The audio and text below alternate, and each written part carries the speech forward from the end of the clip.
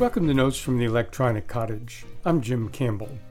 At this point, it's no news that all of us who use cell phones or computers or other electronic devices know that our uses of those devices is being tracked by hordes of entities, including governmental spying organizations like the NSA, ICE, or state or local police forces. Whatever one may think about government entities spying on their own citizens, there's at least nominal oversight of those government agencies, even if, as the revelations of whistleblowers like Edward Snowden have demonstrated, that oversight is often, at best, a fig leaf to placate citizens by suggesting that at least on paper, someone is watching the watchers. Over in the non-governmental domain, however, there are precious few oversights on how data about us is gathered, processed, put together for all sorts of purposes we know little or nothing about, and then disseminated for private profit, with us being none the wiser about who's examining our personal lives with a fine-tooth comb. Of course, we do assume that information about us is being used by advertisers to personalize the advertisements we receive online or on our phones, or even in snail mail. We also probably assume that financial institutions look at credit reports if we apply for a loan or try to get a new credit card. But personalized data about us and personal profiles built on that data can and do go to lots of other places as well. Political parties and others who wish to influence election outcomes are big users of data profiles based on our personal information. Government organizations, including Customs and Border Patrol, or the FBI or state police departments, or even military services, all of which are prohibited by law from gathering personal information about American citizens without obtaining warrants first, are making end runs around those rules by purchasing information from private sources, usually known as data brokers. That way, these government agencies get the information they want without technically violating the law. So, where do all these organizations actually get that data from? And just what kind of data are they getting? A recent report by Justin Sherman of the Duke University Sanford Cyber Policy Program provides some answers to that question. And the answers are not pretty for those who value personal privacy and autonomy. The paper is so thorough and clear that we'll quote from it pretty extensively today.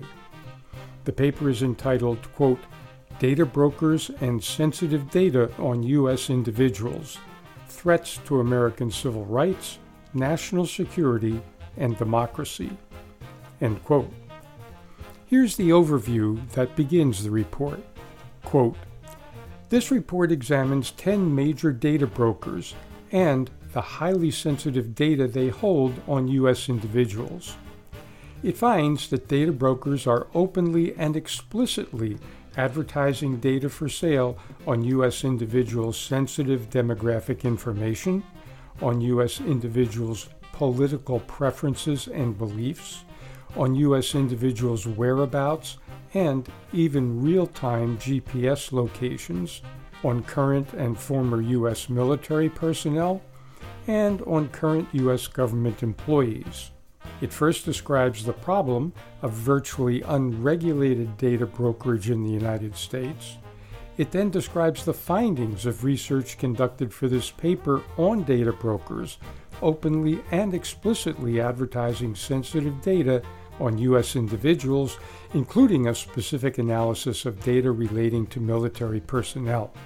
It then concludes with policy implications for the United States, including the ways this data collection, aggregation, selling, and sharing threatens civil rights, national security, and democracy." End quote. And here's a summary of the problem that the study is looking at. Quote, "Problem: data brokerage, broadly the practice of buying, aggregating, selling, licensing, and otherwise sharing individuals' data, is a virtually unregulated practice in the United States. Major data brokerage firms are presently offering reams of data on U.S. individuals for sale, and virtually nothing in current U.S. law limits their selling that data to a range of actors from insurance firms to U.S. law enforcement agencies to foreign entities. This data could be used for a range of activities that violate American civil rights, hurt U.S. national security, and threaten democracy itself." End quote. And here's a high-level summary of the key findings of this study. Quote, "Overview. All 10 surveyed data brokers openly and explicitly advertise data on millions of U.S. individuals, oftentimes advertising thousands or tens of thousands of sub-attributes on each of those individuals, ranging from demographic information to personal activities and life preferences, for example, politics, travel, banking, healthcare, consumer goods and services.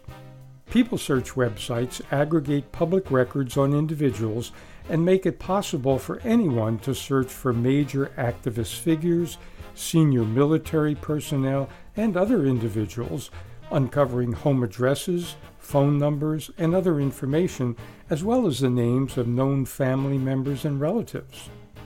Oracle has a data partner that openly and explicitly advertises data on U.S. individuals' interests in political organizations, figures, and causes, including, but not limited to, data on those who support the National Association for the Advancement of Colored People, Planned Parenthood, the American Civil Liberties Union, and the National LGBTQ Task Force. Oracle, Epsilon, and other data brokers openly and explicitly advertise data sharing platforms to which anywhere from dozens to thousands of companies contribute data on individuals. Multiple data brokers advertise the ability to locate individuals, ranging from the use of driver license records and other aggregated data to pinpointing phone geolocations. 3 major U.S. data brokers, Acxiom, LexisNexis, and Nielsen, openly and explicitly advertise data on current or former U.S. military personnel. LexisNexis advertises a capability to search an individual and identify whether they are active duty military, and other brokers likely sweep up military personnel in their larger data sets." End quote. That is quite a list of findings, and we're guessing many that were not familiar to most of us. And there's plenty more in the report. We'll put a link to the entire report on the page for today's program in the WERU Public Affairs Archives at www.weru.org. The obvious question, of course, is what should be done about this currently totally uncontrolled distribution of our personal information for corporate profit to anyone who ponies up the money, whether in this country or in any other country, to obtain personal information about our lives, our beliefs, our families, our friends, our political preferences, and literally many thousands of other facts about us and our lives. That is an important question, and the answer will have a huge impact on our lives in both the digital and the physical realms. And we'll look at some proposed answers, including ones suggested by this report, right here in future editions of Notes from the Electronic Cottage.